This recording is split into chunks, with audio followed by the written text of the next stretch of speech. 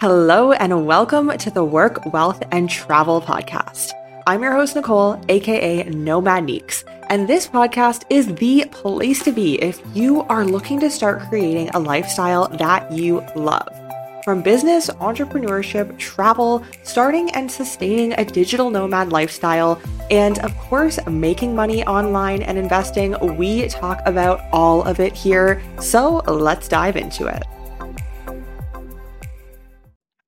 Hey, it's Nicole, aka Nomad Neeks, your host of the show, and today I need to dive right into this episode because I am so excited. My Paraguay residency process is done. It's been approved. It's been only a few short months. My lawyer is amazing. Shout out to her. Email me below. My email is below. Shoot me an email if you would like her info. I'd be happy to introduce you to her via email. She's amazing. She made this all happen for me. And now it's time to get my tax ID and my cedula. So today I am going to be going through a few questions. I get a lot of questions about the Paraguay residency process, and I get a lot of emails for introductions as well, which I love. It's amazing. If you are not happy in your home country for whatever reason and Paraguay seems like a good option, then hey, that's exactly what I did. I'm so excited for you. But like I said, I do get quite a few questions. So today I'm going to be diving into a few of those questions. And these are the top things that I really wish I knew before going to Paraguay. But these are things that you will really never know unless you've been on the ground for a month, 2 months. I was there for 3 months. I could have stayed longer, but my partner did need to leave because he's not a resident. So we stayed there for 3 months, which was a really great amount of time. And yeah, I have a very special offer coming out. Super low price point. I'm going to talk about it a little bit further in this episode. And because I just get so many questions, I'm going to put all of my information in one place, all of the knowledge I've learned, and especially if you are Canadian, what the process looks like for me, but what the process looks like just kind of generally, the documents you'll need and whatnot from any country. So I am really excited to announce that later in this episode. Stay tuned because I will be talking about that a little bit more. But let's dive into some of the things that I wish I knew before arriving in Paraguay. Today, I'm going to be chatting about some of the things that I did not expect and did not know before visiting Paraguay. The only reason I went to visit Paraguay was to get my residency in Paraguay. I left my home country of Canada's residency system. Thank gosh, you probably feel the same if you're watching this.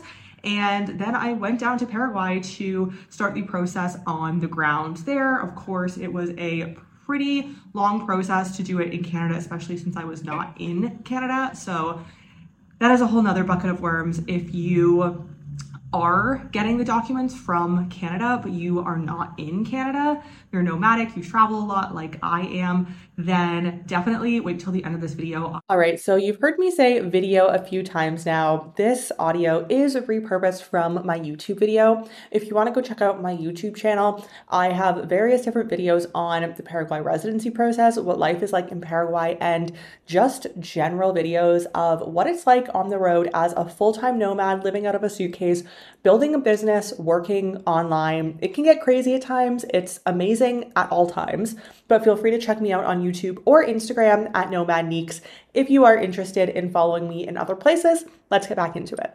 I'm going to be sharing a little bit more about how I can help you because it was honestly a nightmare for me. But if you are in Canada or in your home country in general, then the process will be a little bit smoother. There are still some things that I had questions about, whether I was in Canada or not, I wouldn't have known. And the lawyer that I used didn't know either because she knows the documents to get in Canada. She doesn't actually know how to go about getting those. So I was kind of on my own for that, but I'll chat about that a little bit more. So the first thing that I didn't realize, and this is something you will never know until you're on the ground in Paraguay, is about the transport. So this really shocked me. I had never seen this before in any other country. I've been to 40 countries. I lived in China. I've never seen this before.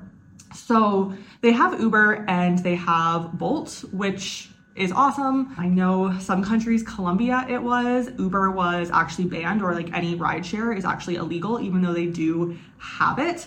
they basically have to pretend like you're their friend if they get pulled over or something like that. So Paraguay is not like Colombia in that sense, which is great.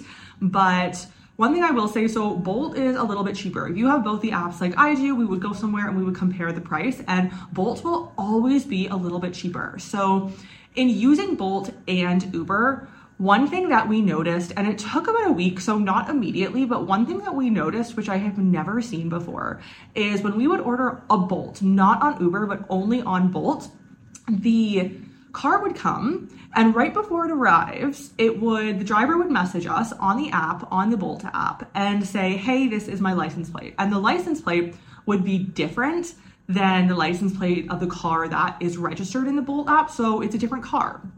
And we found this really strange, and eventually I realized, and others had told me as well, other foreigners and expats in Paraguay, that a lot of these drivers have to borrow a car or use a family member's car because they have some sort of incident with the law, usually a DUI or something like that, where they have gotten in trouble and so they can't register their car with the app, with the Bolt app. So this started happening a lot. And there was one time specifically, we were in downtown Paraguay and we had to call 4 or 5 cars before we got a car where the license plate matched what was its real license plate. The real license plate and the license plate registered on the Bolt app was the same one. This is so common on Bolt, and we did take a few Bolts late at night and it was fine, but I wouldn't risk it. So then we switched to Uber, and the prices are very nominal. It might be like 5,000 more depending on the drive, but it's pretty cheap, 5,000 guarani, the Paraguay currency, not dollars. But yeah, that was one thing that we didn't know, and I didn't know what was going on initially. I would have never expected that to happen because I've never seen that anywhere. So I would recommend to take Ubers. All the foreigners I met after that and who I spoke to only took Ubers. So that is one piece of advice for you.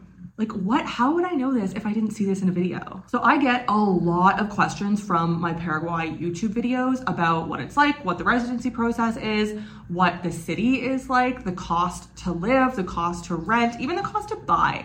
All of the questions, I think I've probably gotten it if you have the question. I also get so many emails and DMs, which I absolutely love. So if you want my lawyer recommendation, my email is below. So feel free to email me and I would be more than happy to put you in touch with a lawyer that I use, who is a very trustworthy lawyer for the process.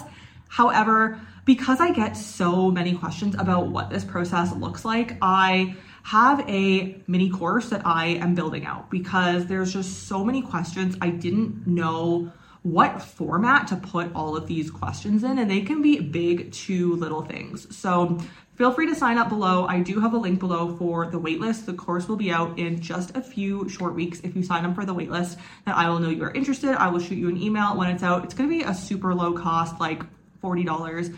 I don't know, something very accessible to everyone. It's just a place where I can put all of the information that I get asked. And if you have a question that is not in the mini course, ask me the question. I will answer the question for you, and then I will make a new module in the mini course so that absolutely everything is covered in there. It's your one-stop go-to for basically everything the Paraguay residency process. I am from Canada, so you potentially might be as well and have questions about what that specific process looks like and the documents that you need to obtain. So I'm going to throw all of that in there. Really all of the knowledge, any question I've ever got is going to be in that mini course. And I'm going to try to keep it pretty short because I know we're busy people and I don't want to spend a bunch of time making this 20-hour course. And I know that you do not want to sit around and watch a 20-hour course. So I'm going to try to keep all of the information as concise as possible while still putting all of the important information and all of the questions that I get asked within the mini course. So if you're interested, sign up below. It will let me know that you would like to join the waitlist, that you're interested in learning more about what the process looks like.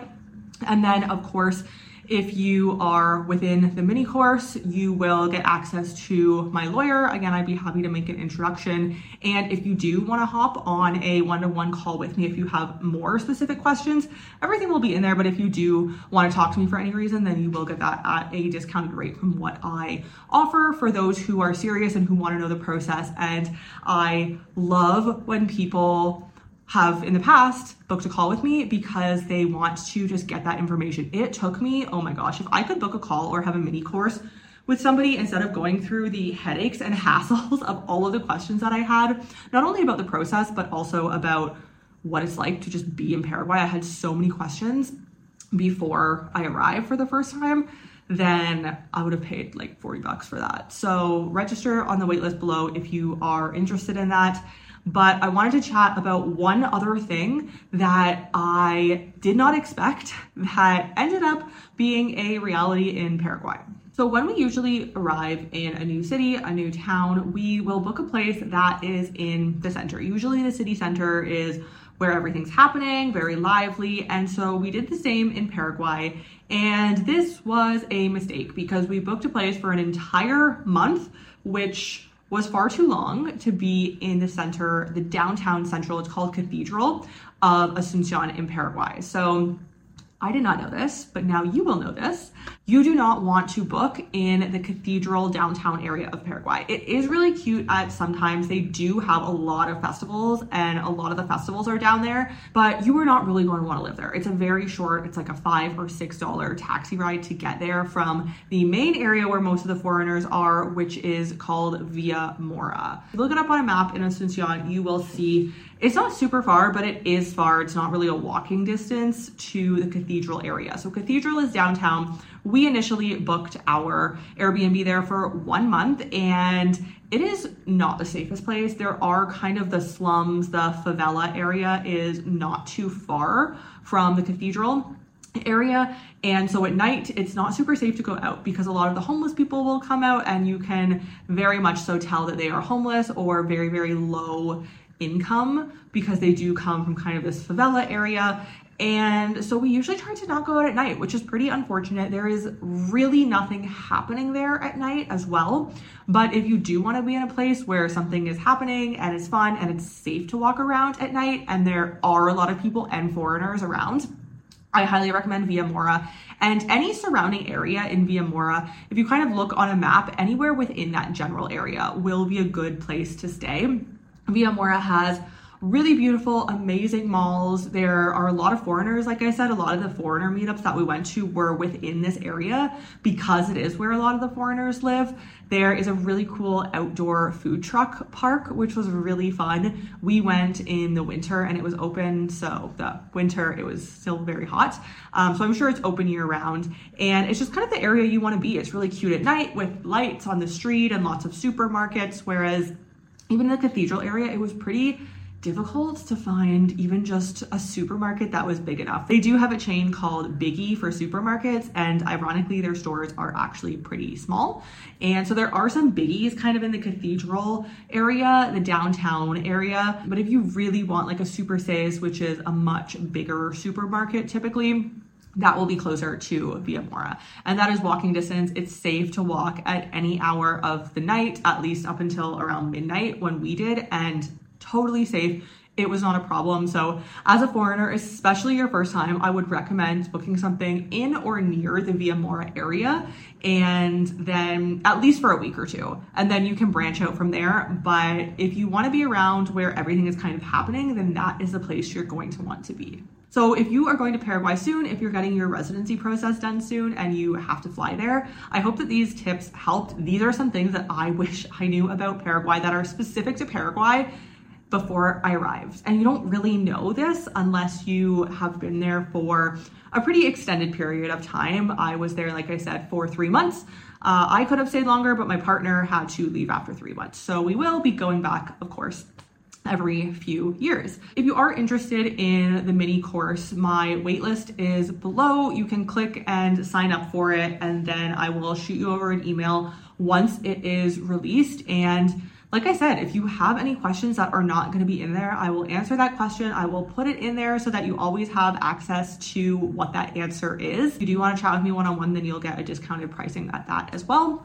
and really just someplace to put all of my knowledge, all of these questions that I get asked. And if you are looking for a lawyer recommendation, then email me. My email is also linked below, nicole@nomadniques.com. And I usually get back to people within 12 hours. I get a lot of residency emails from these videos, I will say. But usually within 12 hours, a lot of the time less, because I try to get back to you pretty soon, because I know you likely want to talk to a lawyer if this is a process that you are serious about. So feel free to shoot me an email. I can make an introduction to my lawyer, and don't forget to get on the wait list so that you can have access to all of the knowledge and things that I have learned from visiting Paraguay and the process, especially as a Canadian, and what that has looked like. You've just listened to the Work, Wealth, and Travel podcast. If anything from this episode stuck out to you, I would appreciate if you take a screenshot and share this episode on your socials. Of course, be sure to tag me. Don't forget to leave a review for the podcast. That seriously helps out the show and helps it out with discoverability. I would really appreciate you leaving a review, sharing on your socials if this episode truly stuck out to you, and I will see you in next week's episode.